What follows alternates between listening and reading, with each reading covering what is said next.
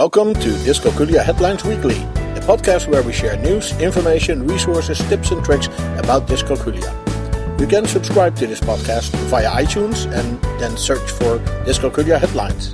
You can also find us on the web at dyscalculiaheadlines.com and then click on the podcast page. This is our podcast for week 40 in 2015. We're happy, as always, to welcome back Dr. Schroeder, the founder of Dyscalculia Services, to help us get some perspectives on the headline links from this week. Welcome, Dr. Schroeder. Always great to be here.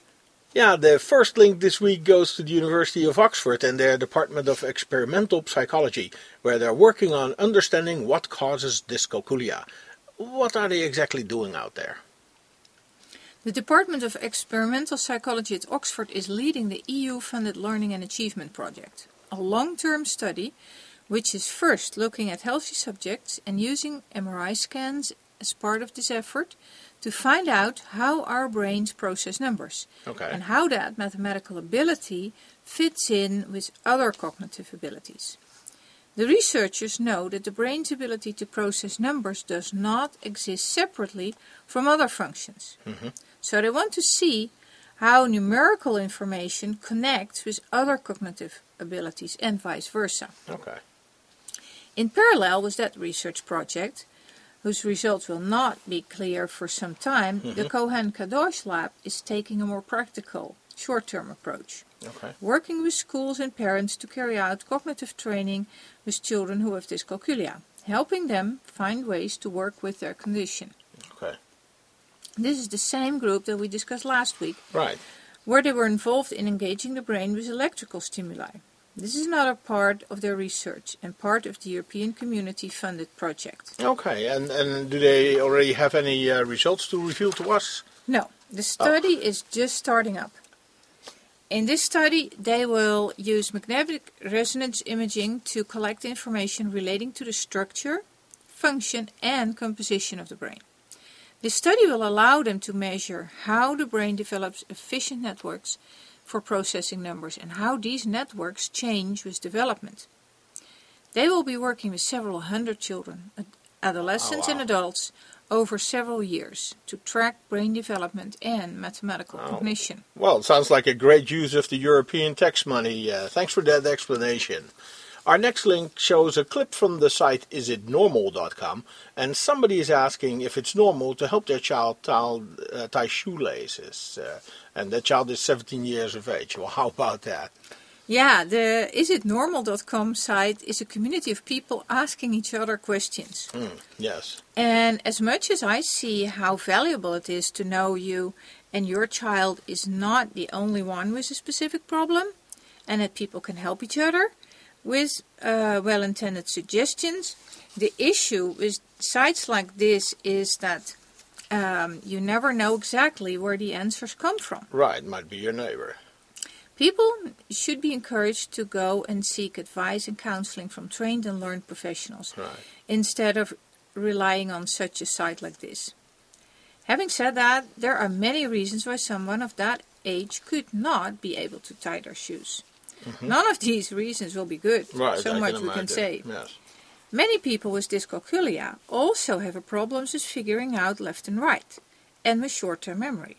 It could be very well that this individual has dyscalculia or dyspraxia, and so my recommendation would be to start with our screener on our website, Dyscalculia Services, and depending on the outcome, seek further advice.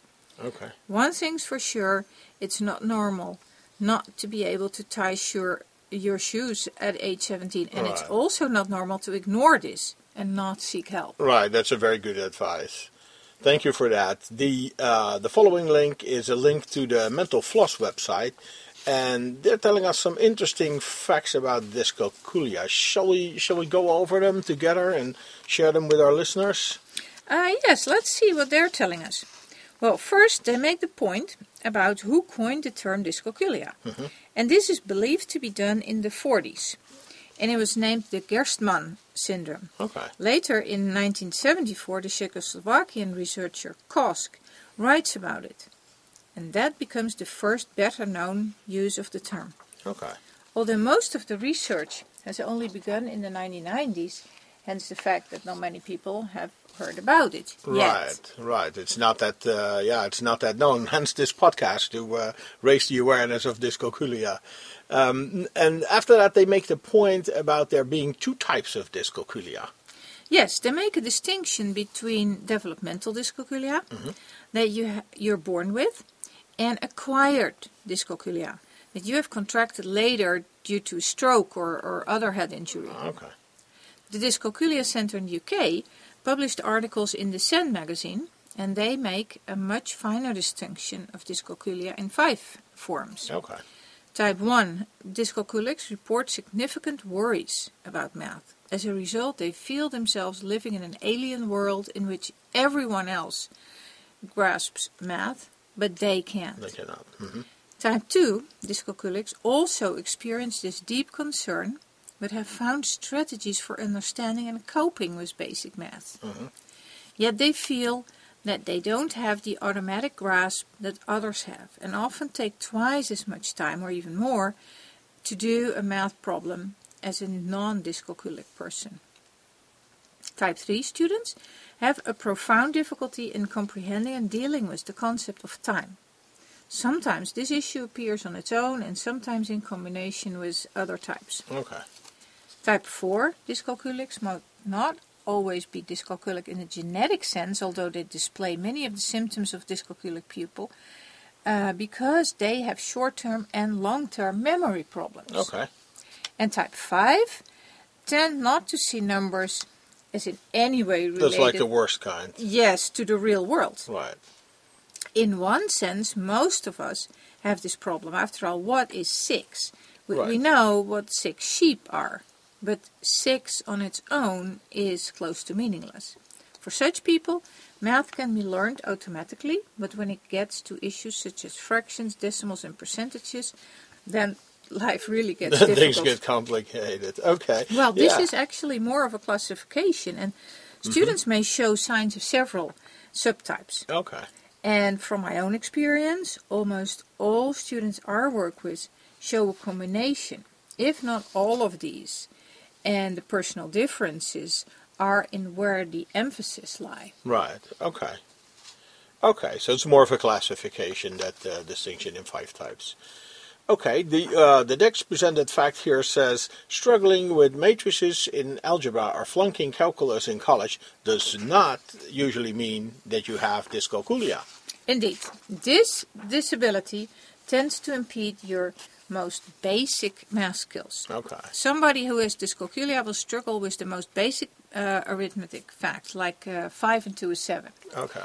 Later, problems in college with calculus can have lots of other origins, and it could stem from dyscalculia, but that is not necessarily the only reason for failing your calculus course. Right. Okay, the next fact says that dyscalculia may be rooted in the brain's parietal lobe. So, yes, what exactly is that? Indeed, dyscalculia is an underactivation in intraparietal sulcus, IPS, bilaterally, and an overactivation as compensation in non-primarily number-oriented areas. In fact, there are 3 main centers in the brain that need to work together. Okay. The part where you see a number of objects, Right. the most important number sense center, is a brain region where you perceive the threeness of a group, where subitizing takes place and estimating the size of a group or comparing 2 groups. Okay. And that over time develops an internal number line. Okay. Next, the part where you hear and store the number words. And last, the center where you see the visual representation of the number. Dyscalculia exists when the number sense center doesn't work properly, or when these centers are not connected to work together. Okay. Well, at some stage we need to start adding video to this podcast, so we can actually show some slides with complicated explanations like this. The 5th fact tells us that researchers have been able to induce dyscalculia in patients. Is that right? Mm-hmm. In 2007, a group of researchers at University College London were able to engender temporary dyscalculia in people who don't have the disorder by using transcranial magnetic stimulation, or TMS. Oh, wow. Originally, this method was used to stimulate nerve cells to treat people with depression. And it probably works as the changing magnetic field induces an electric current. Well, let's hope that it was only a temporary effect for the people participating in that study.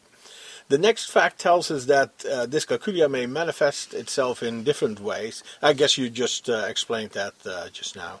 And then the next fact after that says that dyscalculia is represented in pop culture.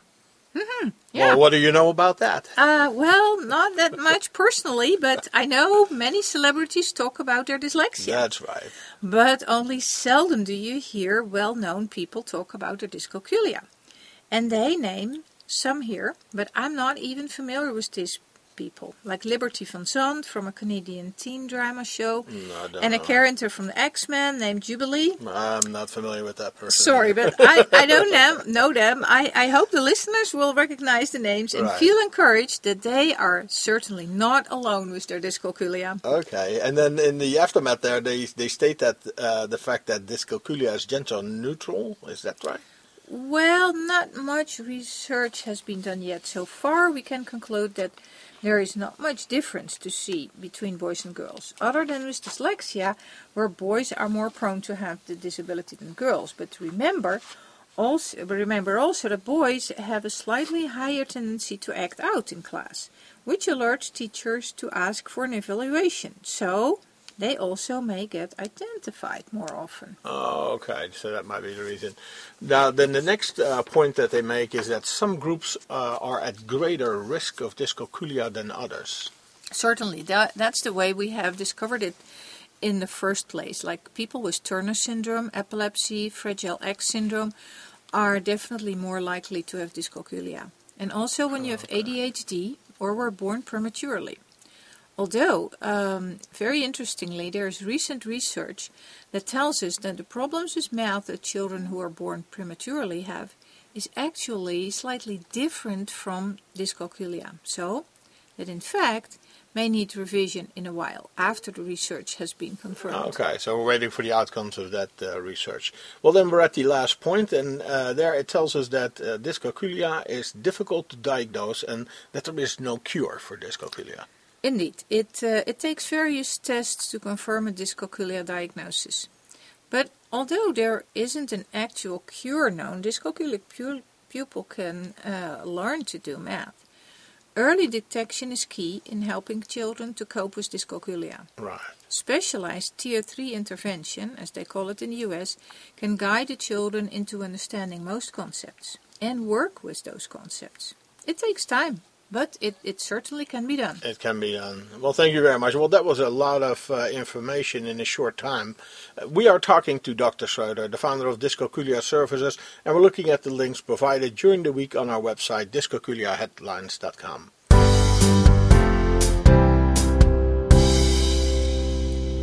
The next link goes to the Math Geek Mama's free printables. Is that a good resource for dyscalculia?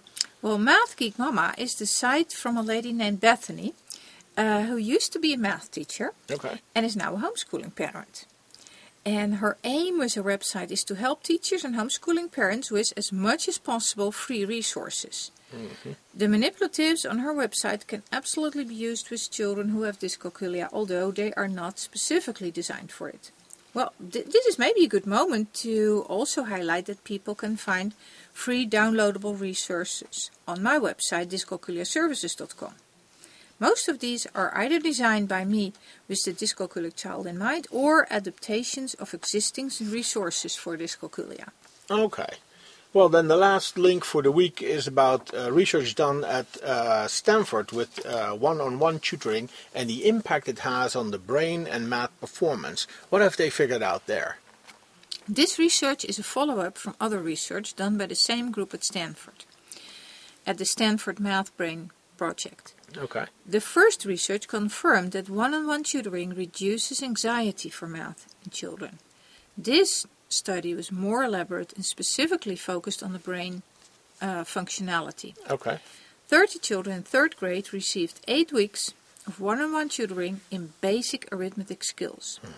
Half of the kids had math learning disabilities and half did not. The instructors adjusted the session's pace and emphasis individually for each child, helping students past bottlenecks in their learning without making them feel like they might be falling behind their peers. Okay. And all of the children got MRI brain scans before and after tutoring. That's a pretty elaborate setup, that study. Before tutoring began, the kids with math learning disabilities had abnormal function in a network of brain areas involved in solving numerical problems, including the prefrontal, parietal, and ventral temporal occipital areas. Kids without math learning disabilities did not show these problems. After tutoring, the differences between the two groups' brain scans disappeared. The children's math performance also improved in sync with the brain changes. Oh, wow. And this also means that one-on-one tutoring fixes the issue at the core of the problem and is to be preferred over providing tools to go around the issues and avoid the problem. Oh, well. Well, that sounds as a ringing endorsement of your preferred way of tutoring and one of your golden rules. Thank you, that's very interesting. Now, on October the 1st, the Understood organization held a whole day of sharing knowledge and answering questions by 50 experts over social media.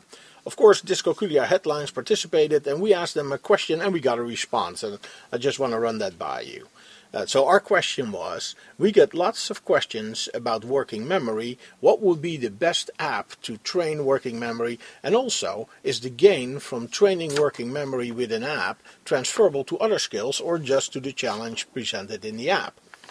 And then it took an hour or so, and then we got the response from Understood. And they're saying, thank you for the question. You know, I have been party to a number of discussions where educators, parents and individuals are seeking train the brain type of applications. This makes sense as we are learning more and more about the brain and ways in which we learn. However, I'd be cautious, and this is the people from Understood talking, I'd be cautious on some of these train the brain applications in that there is limited evidence out there that confirms such apps and or interventions are effective. Yes, there are learning strategies that support the learning process, but not sure what I'd suggest with Train the Brain. The most popular tool is Lumosity, and then they provide me with a link as well. But then again, they continue and they say, but again, proceed with caution. This is an area where it sounds too good to be true. It probably is. And then signed by Sean, and I'm not familiar with that individual. So what do you say about that, Dr. Schroeder? Well, I can agree with the hesitation from Understood to endorse the brain training functionality apps. As we discussed just now, training the brain is important, but the one-on-one tutoring has been confirmed by research in Stanford to be effective for improving math performance, and the brain training in popular apps has not had that kind of effect yet. Correct. Well, thank you. We also watched a video chat session after that about Dyscalculia. That was also in that 24-hour access to experts offered by Understood. And a recording of that chat is available, and I'll put the link in the show notes. As always, Dr. Schroeder, thank you for your insights. Dr. Schroeder is the founder of Dyscalculia Services. You can also follow her on Facebook, Pinterest, and Twitter. Free downloads and a free Dyscalculia screener are available on her website, dyscalculiaservices.com. Dyscalculia Headlines Weekly is a production from dyscalculiaheadlines.com. You can find us on the web at dyscalculiaheadlines.com, and we are on Twitter at dyscalculiahead. You can also find us on Facebook. We have a board on Pinterest and on Flipboard. Search for Dyscalculia Headlines or follow the links on our webpage. You can send your questions, comments and contributions to communications@dyscalculiaheadlines.com, and we may even discuss it in one of our upcoming podcasts. We hope this was useful for you, and until next week, you can count on us.